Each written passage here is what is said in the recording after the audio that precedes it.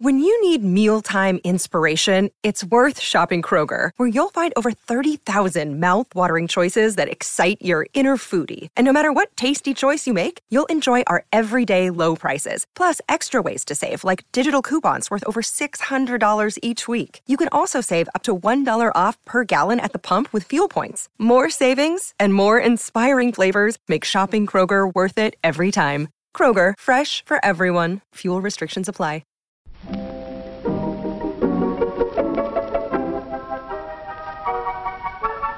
Maybe it's just that you don't know how to use social courtesy. Oh, that's old-fashioned. Watch how Lizzie Post and Dan Post-Senning act as host and hostess. They know that courtesy means showing respect, thinking of the other person, real friendliness. Hello! And welcome to Awesome Etiquette, where we explore modern etiquette through the lens of consideration, respect, and honesty. On today's show, we take on your etiquette questions on doodling at work, the annual wearing white to weddings question, how to greet clients in groups, and how do you know when a dinner party is done? All that plus your feedback, including a follow-up from Jimmy on the coughing storm at work, your etiquette salute for the week, and a postscript segment on golf etiquette. Coming up. Awesome Etiquette comes to you from the studios of Vermont Public Radio and is proud to be produced in Burlington, Vermont by the Emily Post Institute. I'm Lizzie Post. And I'm Dan Post-Senning. And I've got allergies. I swear this isn't a different host. Your voice is maybe an octave lower? I have no idea, but I definitely know it's affected. So I apologize that I sound a little bit different coming to you this morning. Although I'm going to take the good side of this and say this means spring has sprung. Spring has totally sprung. Vermont, we had this gorgeous 70-degree day yesterday. Of all days to randomly take off, I went to see Jackson Browne in Albany on Sunday night, and it was a fantastic show. So wonderful. The people at the Palace Theater were amazing. I thought it was just such a great venue, such a fun time. But drove back, didn't stay in Albany for the night, made it home at 2 a.m. and was very grateful to have already pre-taken Monday off, and then discover it was a 70-degree, beautiful first real summery spring day. I know that drive from Albany to Burlington quite well, and it's awesome. You go through the farmland, you cross the lake, you have these views out across the lake into upstate New York. It's beautiful. 22A. I mean, it's a really gorgeous drive, so it's worth it. You took the 22A route. That's my favorite also. I did, yeah. That's the one I'm used to from when we would go visit my grandmother in New Jersey. So, yeah, it was always really just, it felt like home. It's one of those roads that just, it feels super familiar, even though it's kind of a long trek. But a great show after a great weekend. I hosted a little fajita fiesta. That's what it was. I was trying to remember what we had called it. It was a fajita fiesta. My girlfriends came over and we did fajita night, and kind of everyone just hung out, had a good time, laughing, dancing. I mean, it was a blast. Dusted off your hosting skills and I did. Took them out for a spin. I did. I don't get to host very often because I have cats, and a bunch of my girlfriends are allergic to cats. So one of my other girlfriends suggested that we co-host together. And so it was really nice to get to play that part, even though it wasn't at my own home. Yeah. I love the host-guest dance. I know.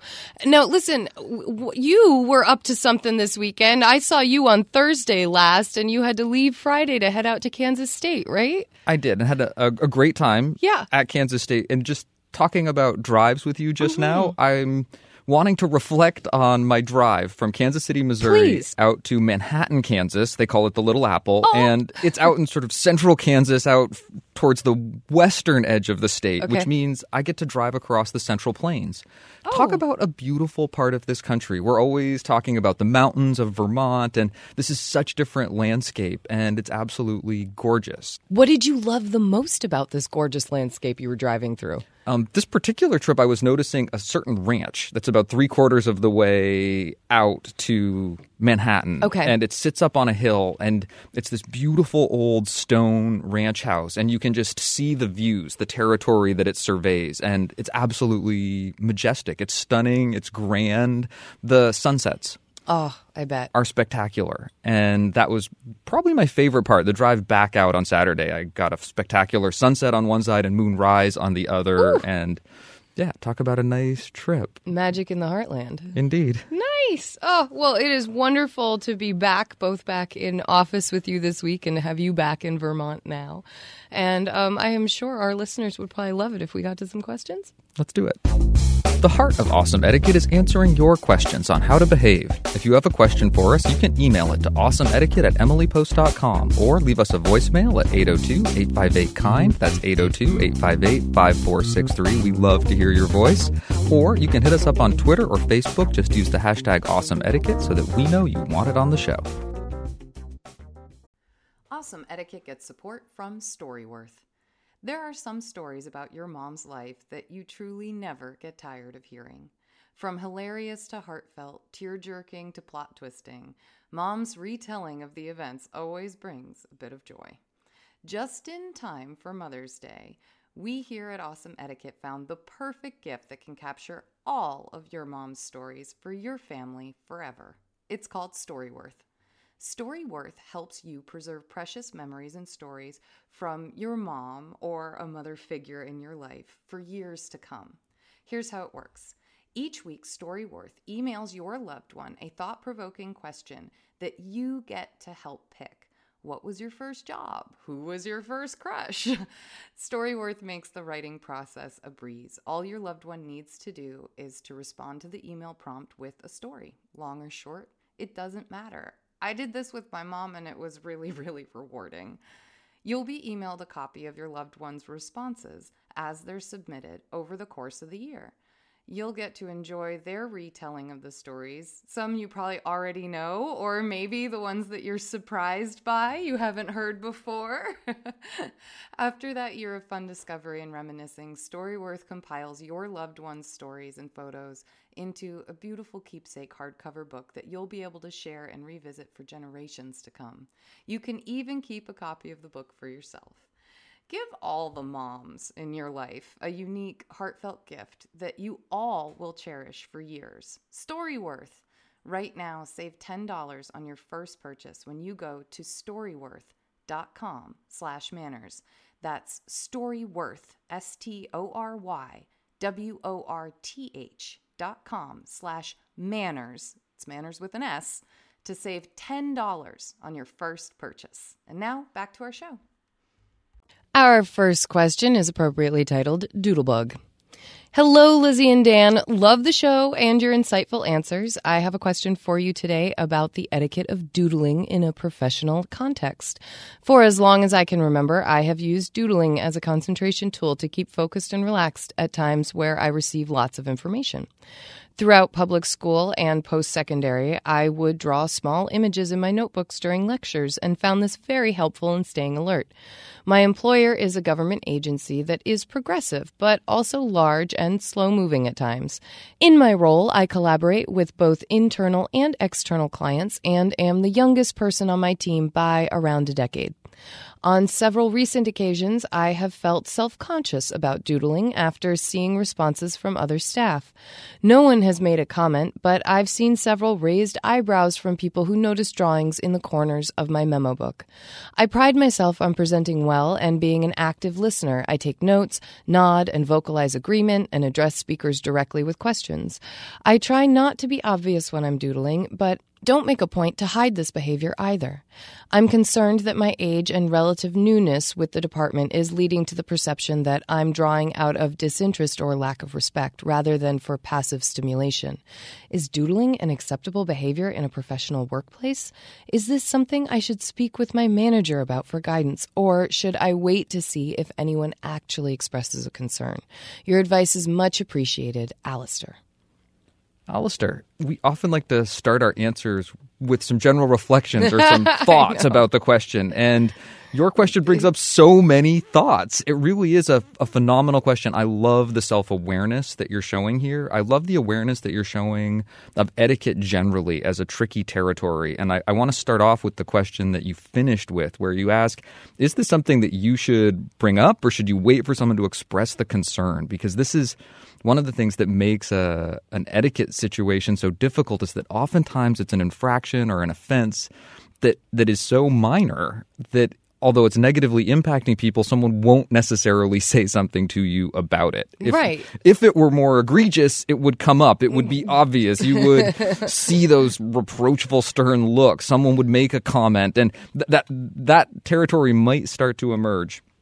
But it might not, and your willingness to be self-reflective here, your willingness to consider your own behavior and the way it might be perceived by others really is excellent and is the heart of good etiquette. And it's reminding me of something else that Lizzie and I often say, which is that etiquette is most useful when used as a tool for self-assessment and self-improvement. And in that spirit, I want to say that you have inspired me to think a little bit, because this is some behavior that I participate in myself. I'm definitely a meeting doodler at times. I was going to say, our whole family doodle. Like, we come from a family of doodlers. My father, my Uncle Billy, actually, if you see the board meetings, the annual meeting notes. The annual meeting notes have these, like, gorgeous Italian trellis gardens and, like, bicycles and things all over them. It's really quite amazing. But at the same time, it can look like a distraction to others. So, again, you're back to this awareness, but what do you do in that moment when this is something our listener uses for passive stimulation to help them? I mean, this is like almost an educational tool in a lot of ways, a tool in their tool belt, but the perception could be, that you're not paying attention. That you're distracted, that your mind is elsewhere, that you're not focused on what's going on. And particularly as a new employee or someone who's new to this team, I think you're really wise to be thinking about this. And definitely I want to encourage you to, particularly when the meeting is small and when someone else is speaking and when they're really speaking to you, that you give them your undivided and full attention, that you look at them, that you show them that you're engaged with your body language, your posture, with those nonverbal cues, those nods, the leaning forward, the not doodling, not yawning, not giving active cues that you're not listening to them. And maybe you start to give yourself a little bit more latitude when it's a bigger meeting, when it's a larger presentation, when lots of people have pens and pencils in hand and are taking notes. Lecture style. So the first place that, you really want to stay aware is the activity and the action and how distracting that could be to the person who's talking as well as to the people around you. I also like the way you're thinking about the materials afterwards being revealing about what you've done. Lizzie mentions our annual meeting notes having these gorgeous drawings on them. And I will also take a little aside here and say that Lizzie's father, Peter, is an incredible artist as well. Very creative doodler, very creative. But that is also evidence of your attention maybe being elsewhere or of that activity during the meeting. In the same way, a timestamp on a social media post can be revealing that you weren't working during work hours. The doodle on the work notes can be revealing of that also. So it's definitely something to be considering when you're talking about work product that's going to be shared with other people, if you're concerned about the perception that it's going to create. And this is what's so frustrating, I think, probably for our listener. I'm going to take the sympathetic moment here and just say, like, it's so frustrating when you're paying attention and that this doodling is something that helps you pay attention. And yet at the same time, clearly our listener is aware that it's creating this negative perception. And I just want to go back and say that we totally understand that you are paying attention and you're doing all the good things. The problem is that the doodling is such a known indicator of not paying attention, of being distracted by something else, allowing yourself to be distracted by something else, that's what you're up against here. We understand that this is a tool for you and it's a tool for many people, but what we are talking about here is that perception Dan keeps bringing up. Absolutely. And as far as talking with your manager, I do think it's a good idea. I wouldn't necessarily take the approach of asking permission to doodle during meetings, but you definitely could bring it up as something that you do, something that you find is helpful to you in your process of staying present, staying engaged, giving your hand something to do while you are listening. You might mention that you would be sure not to do this talking to an important client or when a supervisor or boss is giving their big annual presentation to your group, but that if you're doing it in team meetings, that you hope that they don't think that you're not paying attention and that it is, or if they notice your notes afterwards, have some doodles on them, that they aren't indications that you weren't listening or engaged during the meeting. I am sure that over time you are going to develop good relationships in this workplace. I can tell just by the way you're approaching your work and the way you're approaching building good work relationships, and that those relationships are going to help create the space for you to do things like doodle during a meeting, which could give offense but doesn't necessarily have to as people get to know you a little better. Alistair, good luck at this new job. We wish you the best. Our next question is titled WWWGD. What would wedding guests do? This is a short one. Is it appropriate to wear white to a bridal shower? A wedding? I figured that this is the perfect time to be talking about this as we're starting, in the South where it's warmer, you're really starting to see those spring weddings pop up, and a lot of us are going to be wedding guests. So our annual answer of can you wear white to wedding functions is upon us. And white it's such a popular warm weather color. I mean, it looks just about good on everybody.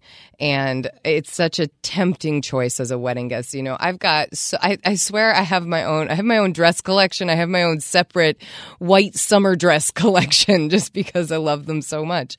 Different creams and tones of white. It's amazing what a white dress can do in the summer. But when it comes to someone's wedding, and white is the traditional wedding color that identifies the bride, that's where we start to have issues. Showers. Showers are definitely a place to respect bridal traditions, but they are not the same as a wedding. I think that it would probably be perfectly appropriate to show up to a wedding shower in a little white sundress of some sort. I would encourage someone to just double check maybe with a host or with the bride to see if she had been planning on wearing white. Some brides really like to take the bride theme into every single event. They'll wear a white dress to their engagement party. They'll wear a white dress to the showers. They'll wear a white dress to the bachelorette party. I mean, they'll wear a white dress to pretty much every single event. And if you know that your friend or family member is like that, I might avoid the white dress. But for the most part, as long as you're not attending the wedding, you're in good territory. What are your thoughts about dressing up that white dress with a colorful scarf or hat, sash? Absolutely. Why, thank you, Dan, for the accessories question. I think that it's definitely an option. It can help break up that white a little bit. But, when it's really hot out, not many people want to bring scarves and hats and sashes around. Not many people actually wear sashes, actually. Let me correct myself on that. That doesn't happen too often. Although the bride sometimes gets a bride sash that she wears, but that's an identifier. But I do think that when it comes to that wedding day especially, if you know that the bride is going to be wearing white, that she's not a bride who's chosen to wear a red dress or a pink dress or a black dress, just something really different, that you really want to avoid a white dress, especially a white dress. I think that obviously, if you're going to a fancy wedding, formal wedding, and you've got floor-length white dress, you're really competing with the bride. And that's just not considered appropriate in American culture.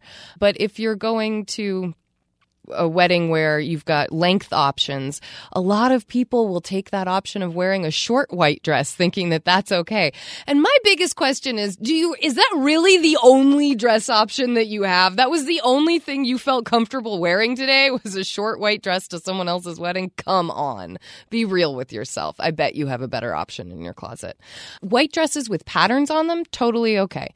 That's much less bridal. It's not going to come across as looking like it potentially is a wedding dress. You're not going to be looking like you're trying to steal attention from the bride. And that is the perception. I will tell you, if you wear a white dress that's, even if it doesn't look like a bridal gown, you wear a white dress to a wedding, you're going to get some dirty looks. Like, you're going to get some glances, some questionable, so what made you choose that today? I've seen it happen. You're up at the bar and you see Aunt May questioning Cousin Carol, you know what I mean? And you're like, whoa, okay. Final curveball question for you. Yeah, give it to me. What about guys? My impression is that it would be okay for a guy to wear a white linen jacket because it's not a competition with the bride in the same way. White linen jacket would be fine, but I always caution men to just double check, to find out, what's the bridal party wearing? What's the groom or his guys wearing? It's entirely possible that you show up in the same color sets that the groomsmen are wearing, and then you look like you're a part of the bridal party. Less of an issue for men, just less of a thing. I think a lot of dudes don't really worry about am I wearing the same thing wedding as the groom because so many of the, you weren't worried about any of the guys wearing tuxes at your wedding, right? Well, and white ties and white jackets are so formal that you're less likely to encounter that. It's less of an issue, but with the gals, it really can be an issue. And so it's something to consider and think about. And just bear in mind, too, that you never know. But, one of the women I was hanging out with this weekend, she really wanted a short, simple sheath dress for her wedding dress. And it would be very easy for any guest to show up in the exact same dress off ModCloth. You know what I mean? It's like totally possible. And so we just say, choose a different dress, ladies. Just don't go with a white dress on someone else's wedding day. Shower, you can probably get away with that. But on the actual wedding day, steer clear of the white dresses. Thank you for the question. 'Tis the season, and it's good to get a chance to address a classic. Our next question is titled, Please Do Come In. Dear Lizzie and Daniel, I would appreciate your advice about how to make clients feel welcome and comfortable when they come to my office for a meeting. Usually my clients are couples or sometimes two generations, parents and adult children. I greet them in the reception area, offer them something to drink, and then walk them a few steps to my office.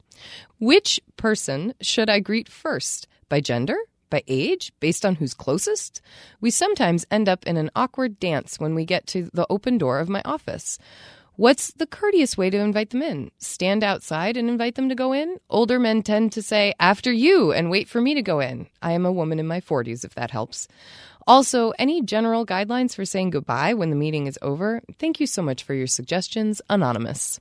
Great question, right? This is a great question. I love this question. This is such good business etiquette. It is. It really is. And it's something that we deal with all the time at the Emily Post Institute. Someone shows up and how do we greet them? What is best practice? What actually happens? Like quieting down my barking dog. Who often participate in the warm welcome that people get when they come to the Emily Post Institute. This is really important territory. Yeah. You're talking about first meetings. You're talking about honoring relationships that are more established. You're talking about how you share your space, how you play the role of host in a business situation where we're going to defer to a slightly more formal standard. We're going to take a little more care with each other because money is on the line. So, in that spirit, let's think a little bit about introductions first. With introductions, when you're thinking about order of introductions, how you formalize the process a little bit. Especially in the business world. Particularly in the business world, and particularly when you're making introductions for the first time. You want to honor visitors, guests, outsiders. Mm-hmm. After visitors, guests, or outsiders, you really want to be sure that you respect organizational hierarchies. After organizational hierarchies, it's good to have an awareness of age. You want to respect and honor elders, and all other things being equal, and in business we say that business etiquette should be gender neutral, there are some places where business etiquette and social etiquette cross, and you want to think about and be aware of the traditional gendered courtesy of ladies first. And this comes up in your question where sometimes you'll have a man say, oh no, after you. And right. You acknowledge you're a woman in your 40s and you think that maybe those gendered courtesies and expectations are starting to come into play as well, even though technically you're playing the host role and trying to do your job of saying no, after you. And it's a business situation, which we know is gender neutral, but not everyone else knows that. So you get these moments where, like you said, social crosses into business or old school crosses into modern. Or where you start to have a crossing of, well, who's really the new person or the guest here? Who's the real guest in this situation? Right. And you're talking about greeting people that are clients or guests. So you've already kind of established that part of the relationship. You're going to honor them, respect them. You're going to say hi. Most likely, just practically, you're going to greet and say hi to the person that you know well first. So if you've got a couple that's coming into your office and you have a long-term relationship with one of them, you're probably going to acknowledge that person, say hi, maybe shake their hand. But I definitely think you want to very quickly turn your attention to the person who's newest to the situation. They're the one who really requires an introduction. You need to introduce yourself. If particularly the person who knows both of you isn't instantly grabbing that opportunity and making an introduction, you want to introduce yourself. You want to present yourself. You want to identify yourself, say who you are, offer them your hand. A handshake is a great gesture, a universal gesture of peace and friendship, and a good warm handshake communicates so much, and it really is that welcoming gesture that you want to be sure you touch everyone with as soon as possible, particularly that new person. Question, Professor. Please. Do we have what happens when you don't know either? Let's say these are fresh clients. I'm thinking of, maybe people like a therapist or maybe a lawyer, estate planner, or something, a financial advisor, and you've never met the family or the people who are coming in. So, you're kind of walking in saying, Joneses, and then a group of people stand up. What would you do then? Great question. You're going to present yourself, and I say practicality is the heart of good etiquette. If there's one person who's closer to you or who's really approaching you, who's clearly the leader of the group, the team, the couple, and they're helping you make that decision, I say go for it. If we're talking 1,000% equal in every way, it's a 50-50 split, you're halfway between the two of them, they're both coming towards you. This is one of those places where I might go with ladies first. I might take that as I've descended down that whole scale, that whole hierarchy of considerations. I might let that guide me towards the end. If I don't want to do that, I could flip a coin, say last time I went ladies first, this time I'm going to go gentlemen first. You could also try, if you remember who booked the appointment. You might, try to use that as a way to go. But you just never know when, you got two women coming up to you. You just don't know which of the two actually booked the appointment if you didn't talk to them on the phone or know anything about their visual characteristics. So you just might not know. But as I'm thinking about it, I'm really thinking the person on the left would probably be the person I would start with, just because we read left to right. We oftentimes start on the left and proceed to the right. So, that might be your default in that situation also. But I'm going to look for some cue. Who booked the appointment? Who's presenting themselves? Who is the one who's just closer to me, who's approaching me first or is nearer as we come together? Who'd you make eye contact with, right? Yes. So you're going to navigate that introduction. You're going to be in great shape. I would go with elders over children. I would say hi to parents before I said hi to kids. If I was aware of an organizational hierarchy, I would start with the person that I knew to be senior in the situation. Having got through introductions, I love that you're offering someone something to drink. I think it's also a really nice idea to offer to take someone's coat or to offer them a place to set something down as they enter your space. Very similar to when someone arrives at your home, you would offer to take their coat or help them with anything that they're carrying. I like that you're thinking about your next step as well, how you take them to your office. I think you're doing exactly the right thing by holding the door or indicating to them that they should precede you into the space, sort of making that a welcoming gesture. Make it an actual gesture. Go ahead and gesture with your arm. Say after you or please go ahead.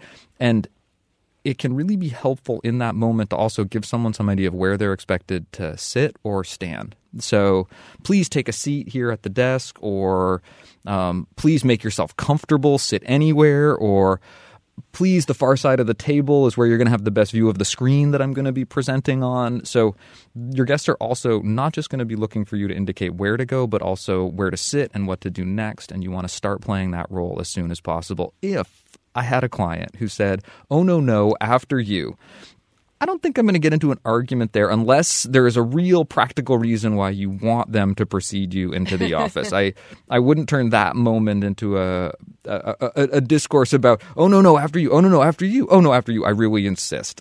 I think you want to keep that moment as smooth, as casual as possible, even though we're talking about being formal. And I would say thank you so much, and I would precede them into the office. And I'm sure anyone in your presence would think you were an excellent host, Dan. That sounds lovely. So there you have it, Anonymous. A number of different options based on the different situations that you are presented with on a daily basis. But I think that one thing resounds very clear. Make the introductions. Continue to do these nice courtesies that you do. More than anything, it matters that you actually say, "Hello, and my name is," and ask for the introduction and have a pleasant greeting than it is exactly, who you're introducing to whom first, or who you lean forward to shake hands with first, or really even who goes into your office first. So we think you've got a real eye for this, and that I'm sure your clients and guests feel very welcome in your presence. Well, in our practice in class, we learned that introducing people was just a matter of showing respect. Our next question is another short and sweet classic. It's called "The Dinner Party's Done." What time is the timeline for how long you have to stay at a dinner party? I love this question, but I also love how you read the title to it because it made me feel like, so we're a spinoff from Dinner Party Download and the dinner party's done. I was like, no, say it ain't so. Like, I was thinking about our favorite radio hosts and their show. I know. I was like, that dinner party can never be finished. That dinner party needs to be just ongoing for forever. I love this question too because it's a classic and it's short and sweet. I think also for anyone who has suffered through a not so fun dinner party, can we not be gracious when we answer all of this question? Can we take a minute and just be real? Not every dinner party is fun. Not everyone is a great cook, and not everyone knows that they're not a great cook, and not everyone knows that they're not entertaining. And you just have some of those friends or some of those family members who, bless their hearts, they are wonderful, but you kind of just grin and bear it through an evening at their home. And it is our job as guests, as loving, supportive guests, to grin and bear it, not to criticize, not to like fake the cat's sick at home, oh, gotta go, but instead to actually grin and bear it and be supportive. And you can have very passive conversations later about what good entertaining skills and good recipes are. But in the moment, you grin and bear it because your host has usually done quite a lot to make this evening for you and to create this not so fun time for you. You really want to take that minute and think to yourself when you are caught in a dinner party that just isn't fun. Now, I am not talking about offensively not fun. If something's offensively not fun, get yourself out of there. Do what you need to do to respect yourself.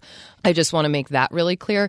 But when we're talking, it's just a little dull or the food really needed more seasoning, like, those parties that you're just kind of waiting for them to end, try to do your best to say, hey, my friend went out and bought groceries and put things together and probably cleaned up his or her house and has been thinking about this, might have been a little nervous about this even.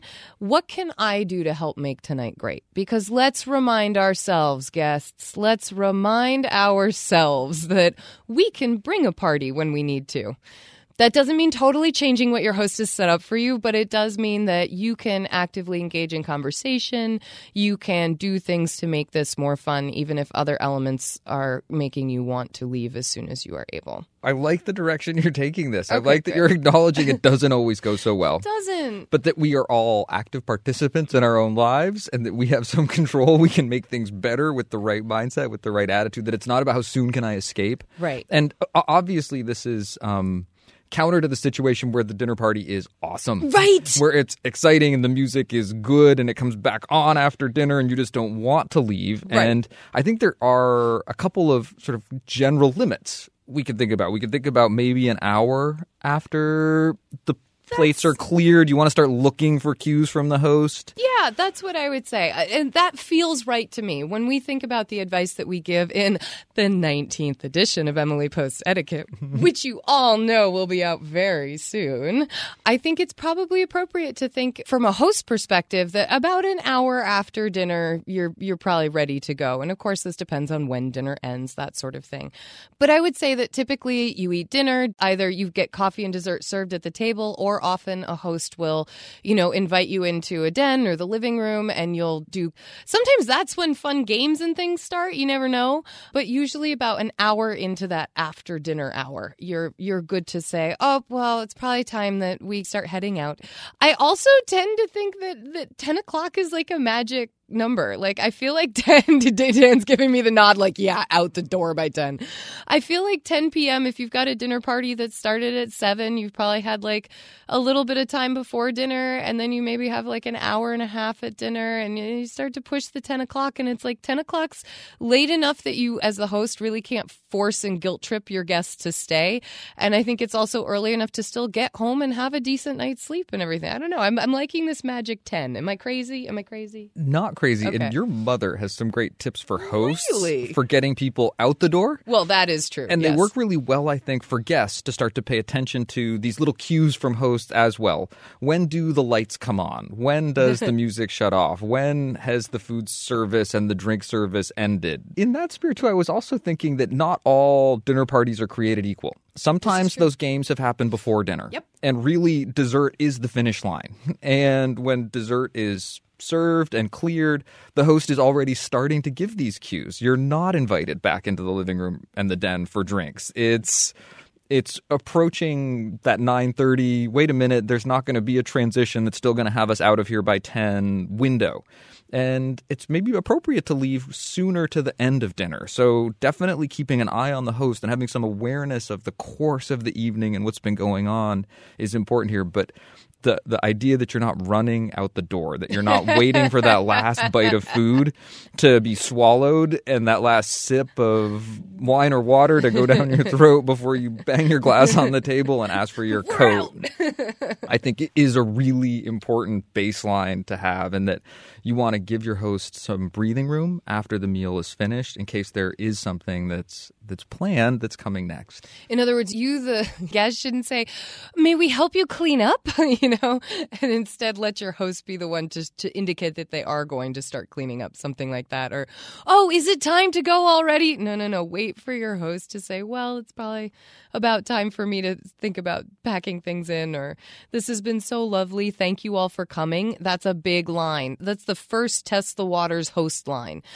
Thank you all so much for coming this evening. It has been so wonderful to get to see you and to laugh with you. And I have missed this so much.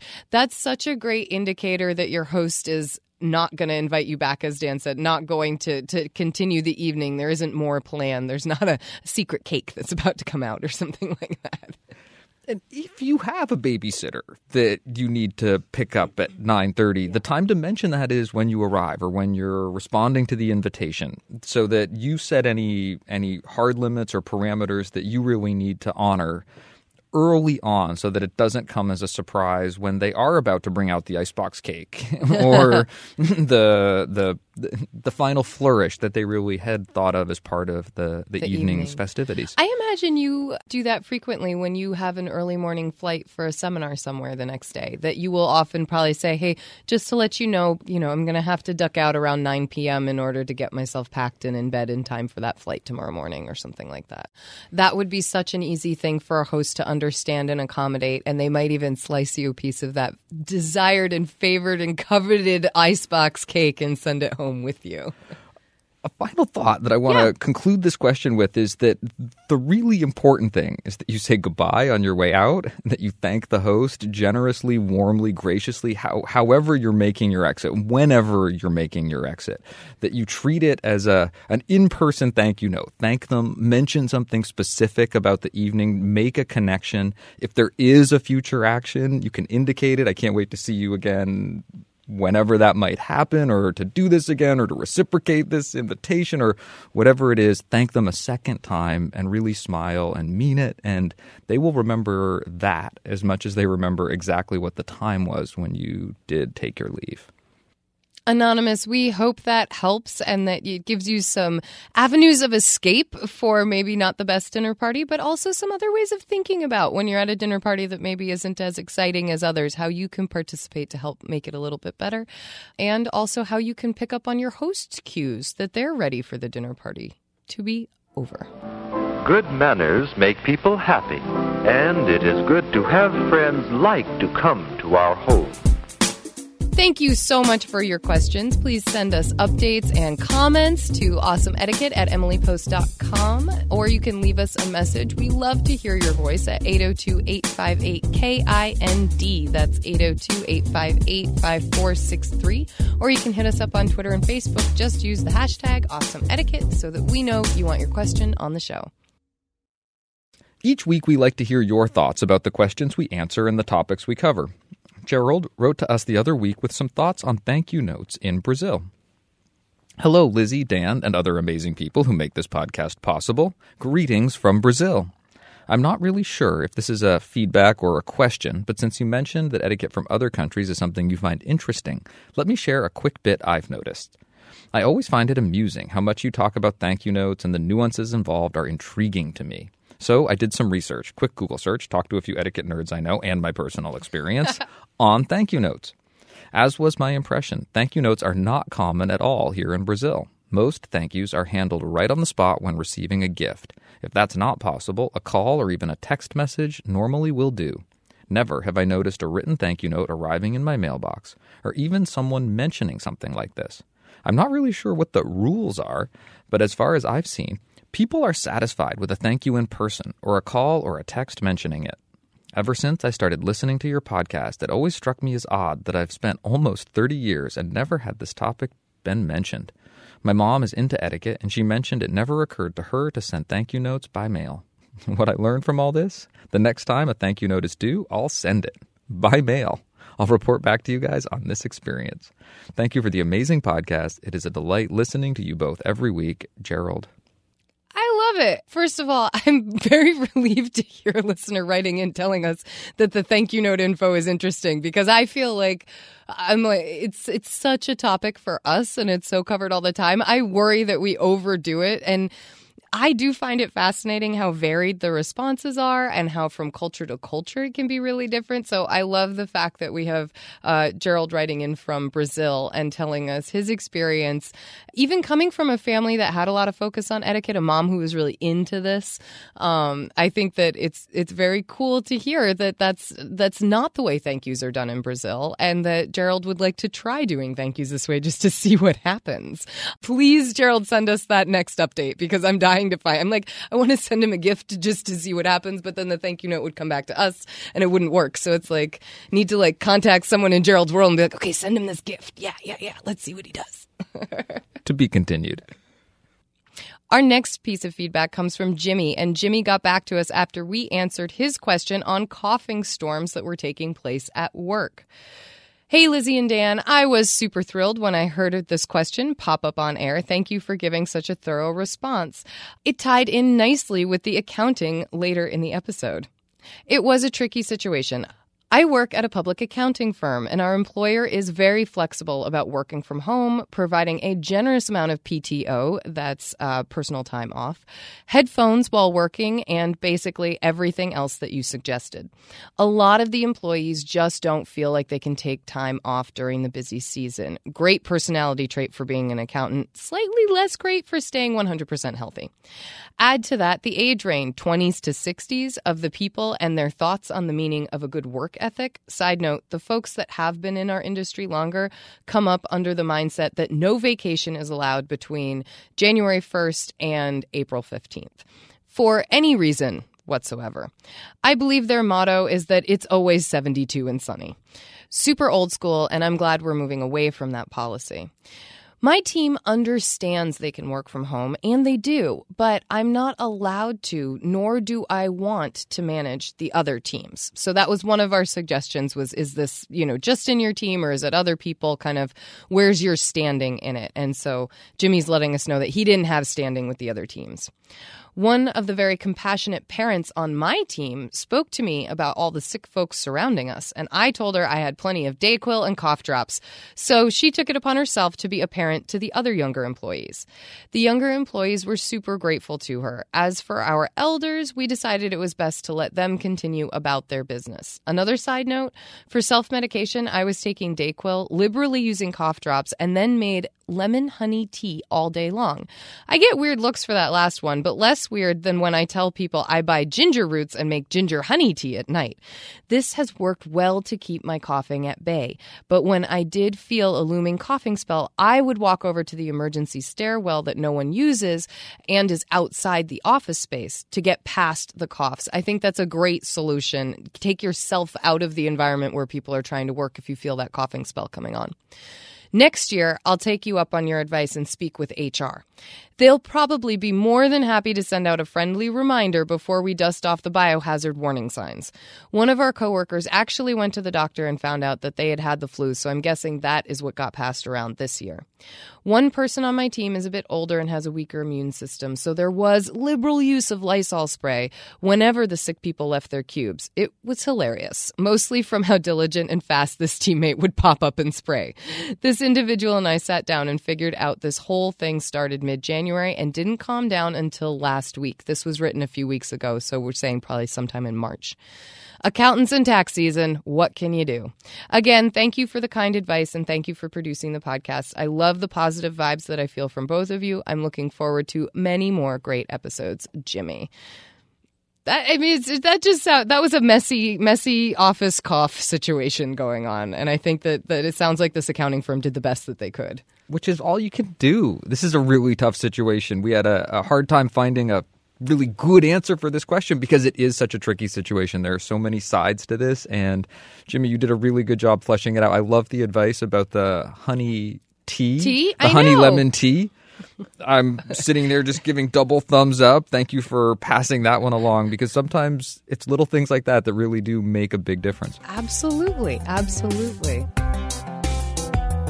So thank you, Jimmy, for sending in your feedback, and thank you to the rest of us for sending your thoughts and updates, and please keep them coming. You can send your comment or update to awesomeetiquette@emilypost.com or leave us a message at 802-858-KIND. That's 802-858-5463. It's time for our postscript segment, where we dive a little bit deeper into a topic of etiquette. And today's postscript is inspired by the emergence of spring and the fact that I was giving away books when I was doing my last seminar. And the book that I was giving away was Peter Post's passion project called The Unwritten Rules of Golf. And it is a fabulous little book that I found myself flipping through because I was carrying it around with me, and I was inspired by the green cover and the possibility of golf reemerging in my life. Although, confessions, I am the rank amateur on the team here at the mic today. Definitely got my letter in high school, but play so infrequently now. But across from me is someone with a membership at the local club. That is true. And who comes from a family that is passionate about golfing, where it is, I wouldn't want to call it just a rite of passage, but it's a family pastime, because that's not quite right Dan's either. like searching for all these words, and I'm laughing at the word passionate. I think obsession might be better, or compulsive obsession. My father is in his semi-retirement stage, is pretty much at the point where it's like, if he's not playing golf, it's a bad day. Like, it's really tough. My mom was like, I didn't want to retire just to retire on a golf course. Like, that's not what I wanted. Travel, adventure, life beyond the sticks. Well, and I'll go back in time. One of my first jobs was helping our grandfather maintain his little chip and putt practice course that was up behind the backyard. Yeah. I remember a prohibition against golf gifts that happened at one point during our childhood. When because was this? Everybody was giving everybody golf stuff all the time. That was the only thing that was being unwrapped at the holidays, and it had to end somewhere.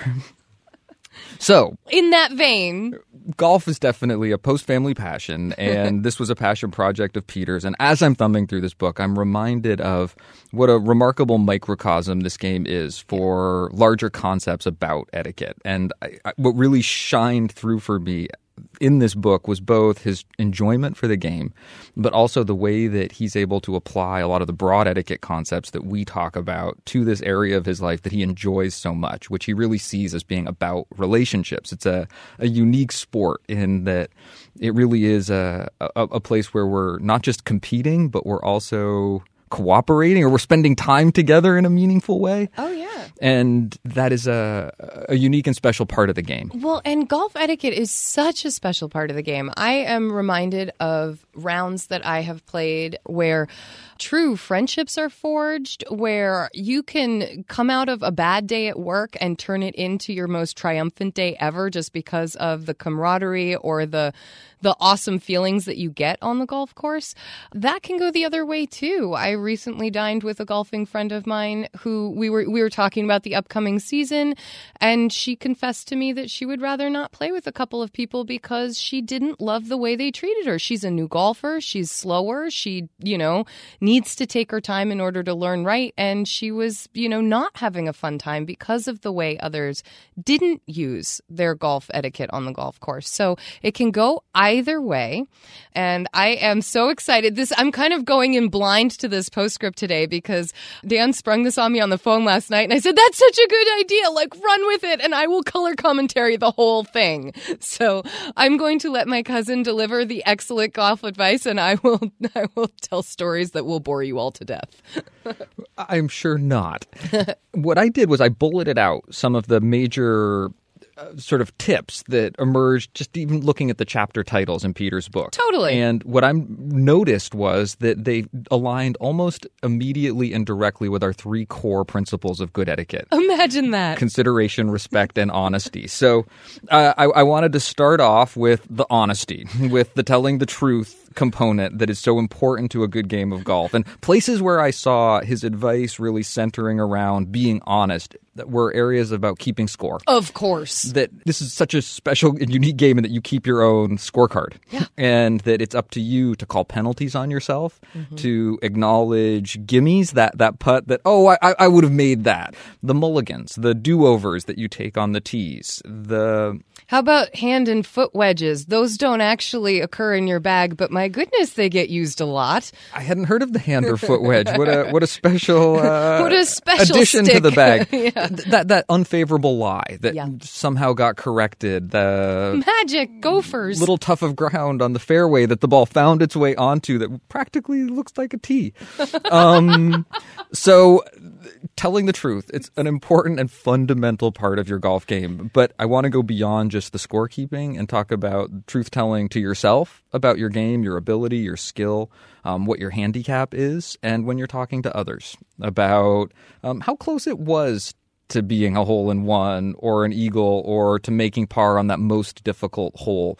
When I'm teaching my etiquette seminars and I talk about the white lie being pernicious and how it's not always designed to deceive, sometimes that white lie creeps into our lives in the form of exaggeration. It's that fish that gets a little bigger each time you tell the story. Well, my other example when I'm teaching is it's that hole-in-one that you were a little closer to every time you tell the story. And I think it's a place to really remind ourselves and hold ourselves accountable to the truth, because a good story can get better with every telling. And it's funny how that truth can also be something that can be reassuring. When I'm having a bad day on the golf course, when my game just isn't up to par, I definitely remind myself of the truth of it, that today's just maybe not my day. And I'm amazed at how much that can turn my attitude around from every shot needing to be great and getting me more frustrated the less great those shots are, to being, oh, that's right. This is so much about the enjoyment of the course and the enjoyment of a game that's challenging, and today the challenge is really present. It's amazing how much just that honesty of today's not my great day out here lets go of any kind of preciousness about it needing to be a great day, and I can enjoy my time with my friends even when my game isn't great. The best person not to deceive is yourself. Yes. So that's the truth. Let's talk a little bit about respect. And the place where I saw the concept of respect really emerging was about respect for the course itself. Yes. Respect for the course and the game.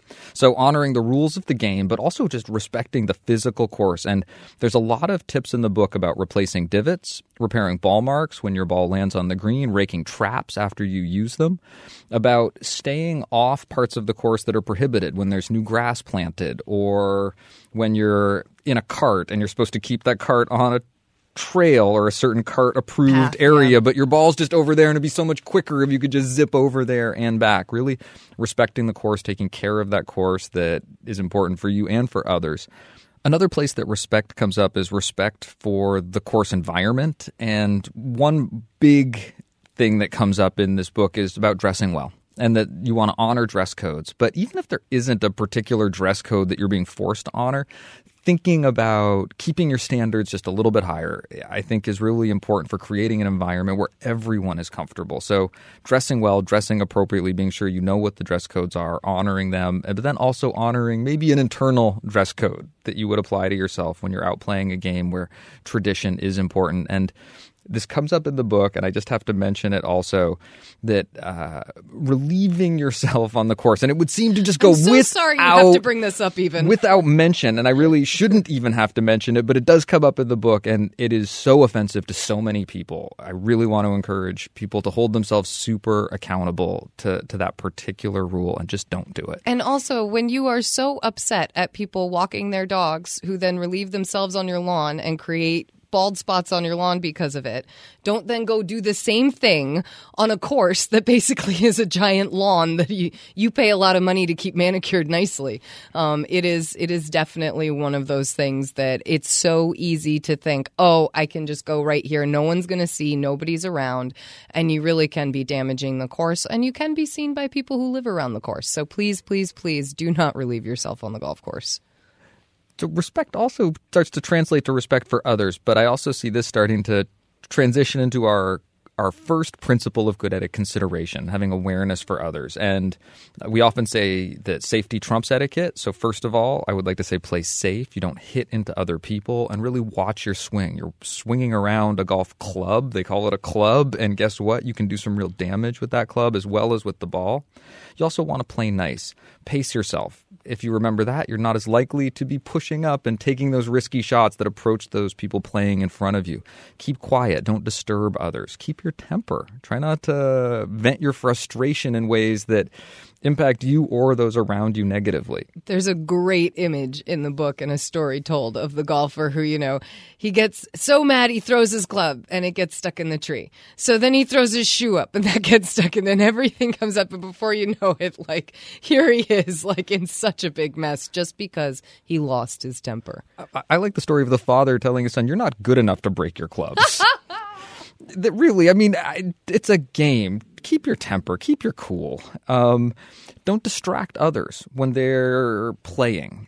Don't stand in front of other people. Don't stand directly behind them when they're swinging. Stay out of their lines of sight. And don't move as well as don't talk. Don't be a distraction to other people when they're trying to focus on what they're doing. I have a longtime great girlfriend golf player that we are such buds. And it became this running joke in our group because every time she went to address her ball, everyone goes quiet. And then there would just be this thought that would pop into my head. And having no filter, it would come right out. And inevitably, it would make Barb laughed so hard, and she would have to, and it was just this irony that no matter what, the funniest thing would get said right as she was about to address them. So now she hesitates and is like, does anybody have anything to say at all? But it's a running joke at this point. But how distracting for her every time she steps up, so not good. I'm going to be working on that this season. The final thing I really want to mention is be nice. Be nice to yourself. Be nice to the people around you. Don't gloat. Don't pout. Don't brag. Don't overcoach. Be helpful when you can. Pay bets on time. Be patient. Apologize for your mistakes. But most of all, stay positive. Pay compliments. Compliment the people around you. Compliment yourself. Have a sense of humor about a game that we're all meant to enjoy. And I guarantee you and the people you play with will enjoy it all the more. Absolutely. And this is reminding me, Daniel Post-Senning, would you like to come out to the course with me so that we can finally, after 3 years, have our round of golf together? I would love to. Awesome.